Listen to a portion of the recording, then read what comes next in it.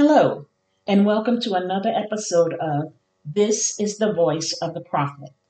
This week's edition is entitled Everything is Not the Devil and Don't Blame God. In 2 Kings 3, we read where three kings, the king of Israel, Judah, and Edom, went to war against the king of Moab. However, after 7 days, they realized that they didn't have enough water for them, their soldiers, or their animals. Immediately, the king of Israel cried out, "Has God brought us three kings here to deliver us into the hands of the king of Moab?" Of course, most of us who have read of this incident in the Bible, or at least have heard messages preached from it, know that they went to the prophet Elisha, who prayed for them only because of the presence of Jehoshaphat, and God sent them water.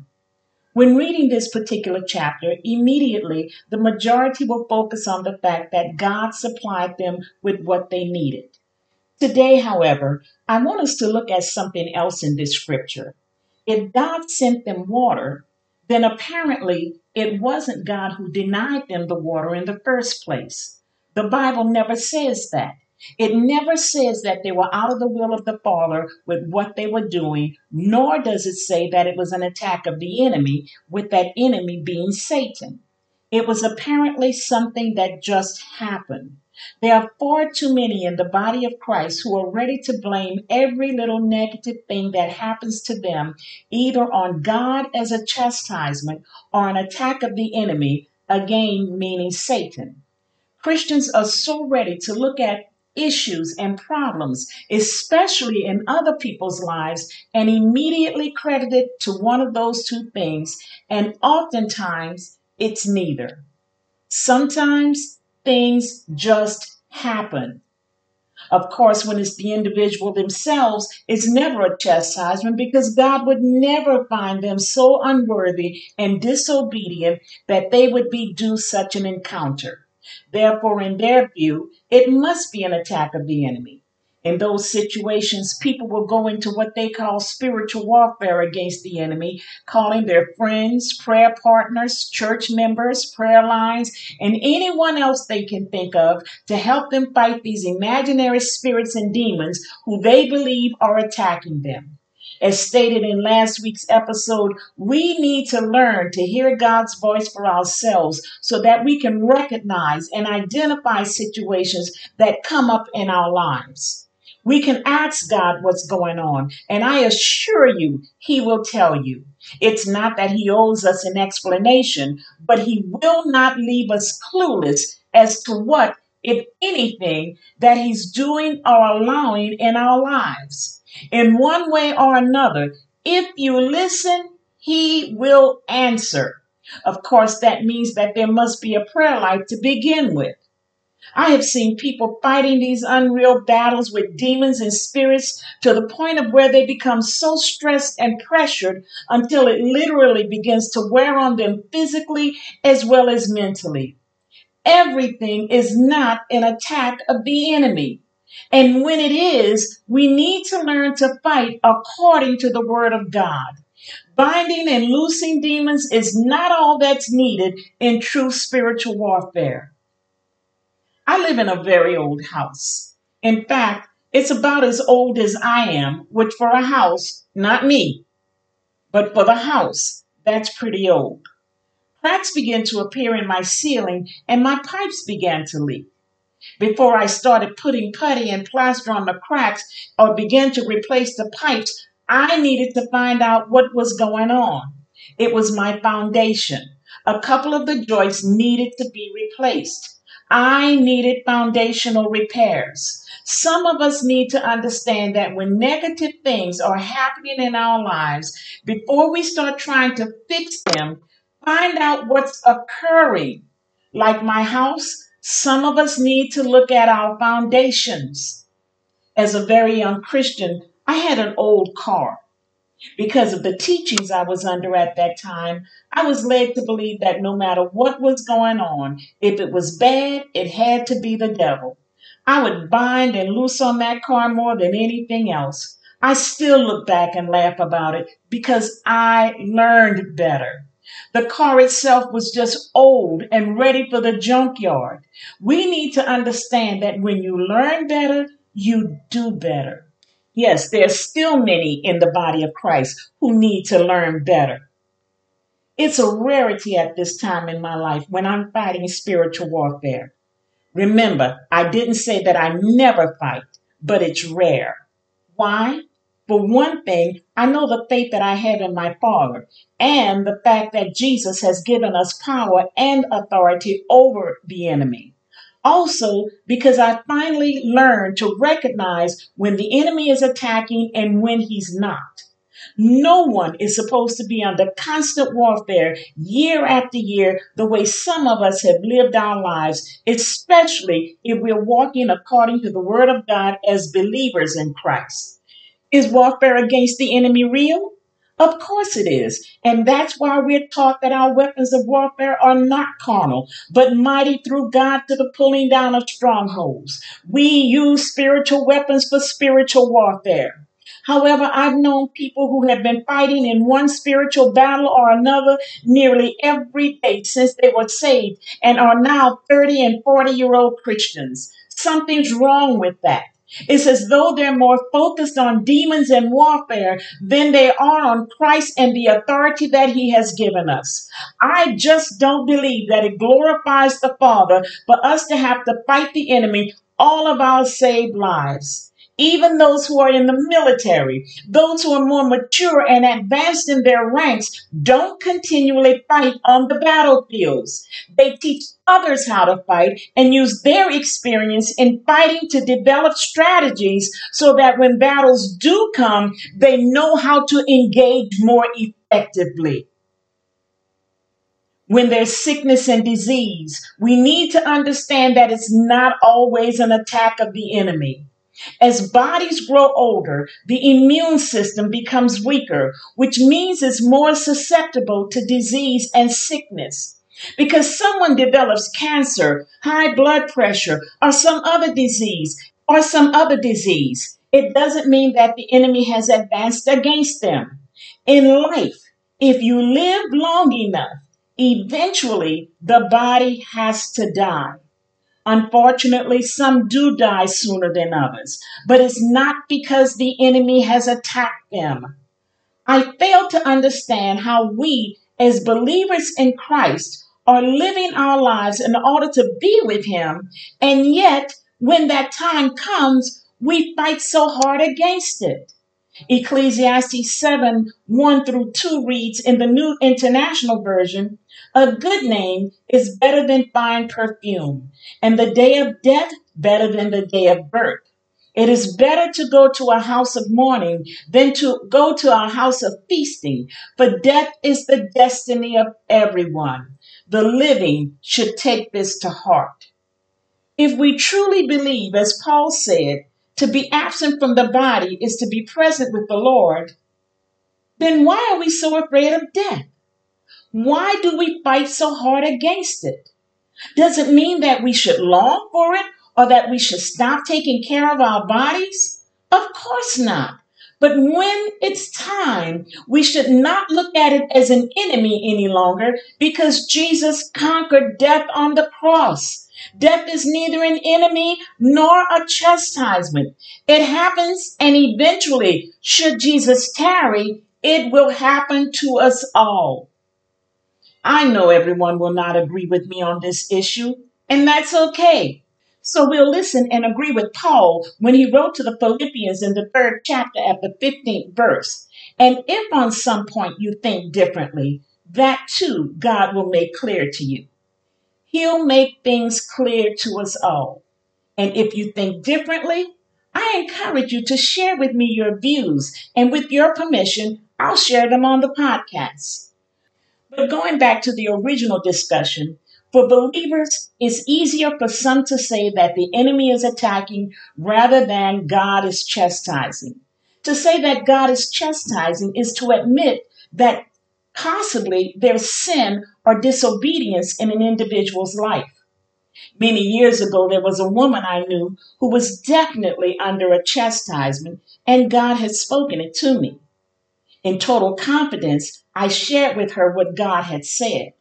A day or so later, she admitted to me that she was under a chastisement, but she said that God told her that she hadn't done anything wrong.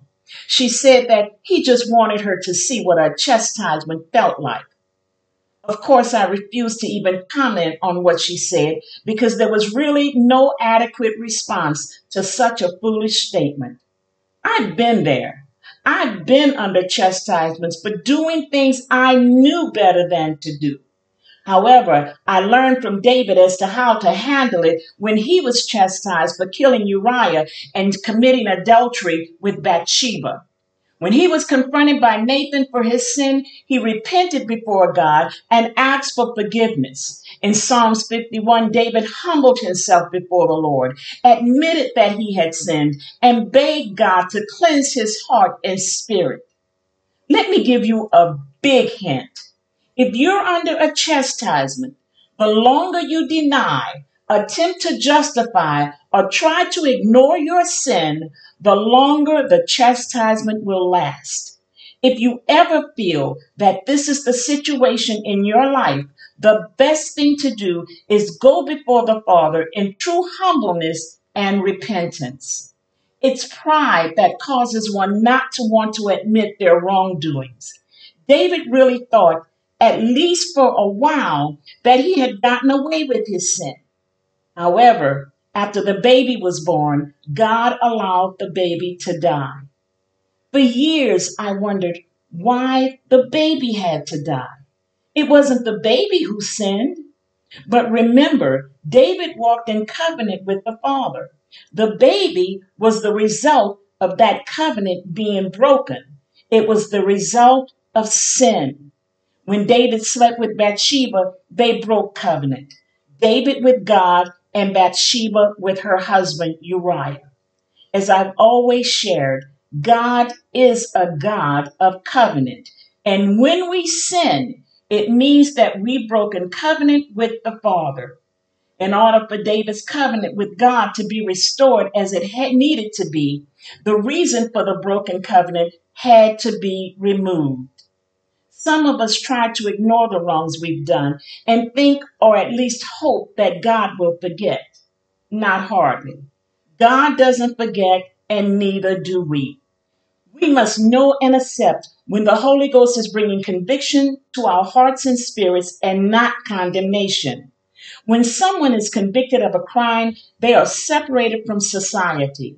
When the Holy Ghost brings convictions to our spirits, is to separate us from the things and the sin that separates us from God. It's only after refusing to accept such conviction that God will allow chastisements. And if nothing else, we should take comfort in the fact that God loves us enough to chastise us.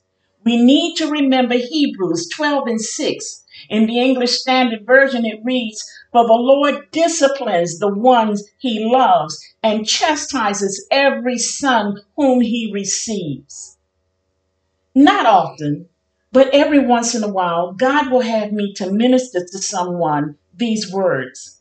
Some people can get away with everything, and some people can't get away with anything. It's those who can't get away with anything who are his special ones. I remember there was once a time in my life where I felt that if I just thought about something ungodly, that the Father was ready to chastise me. I truly believe it was during those times in my life that he began to teach me that it was his love for me that would never allow me to walk and wallow in sin. He didn't say that I would never sin. It was just that he would never allow me to stay there. And that meant chastisements if necessary. It's those whom he loves that he chastises. But remember, everything negative or bad that happens in an individual's life is not a chastisement, nor is it an attack of the enemy. Sometimes stuff just happens. And when it does, take it as that. Just something that occurred for no real reason. As difficult as those reasons may be, as hard and painful as they may be, sometimes It's just what happened. However, at the same time, we should also remember that according to Romans 8, all things work together for the good of those who love the Lord and who are called according to his purpose. Remember the man who was born blind? Immediately, Jesus' disciples decided that it had to be because of sin, either the man's or his parents. Jesus said that it was neither the man nor his parents who sinned, but it was so that God would be glorified. So even when stuff happens, God will still use it for our good as well as for his glory because he already knows what's going to occur in our lives. When the three kings found themselves without water, God sent it to them. When the enemy saw the water, the way the sun shone upon it, it looked like blood to them. They thought surely that the three nations had turned on one another and killed themselves. In their haste to gather the plunder, they ran into an ambush and were all killed by the armies of Israel, Judah, and Edom. What one king thought was God bringing them out to be killed turned into something for their good.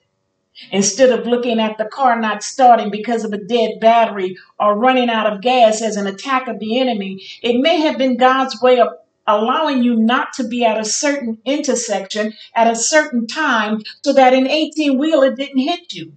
Perhaps the reason you weren't invited to that party as a high school teenager was not an attack of the enemy, but you being protected by God from drugs that would have ruined your life. Who's to say that the love of your life, who broke your heart, that someone told you was a work of witchcraft that caused them to walk away from you, would have been the worst spouse you could have ever imagined? Finances ran low when you really needed them.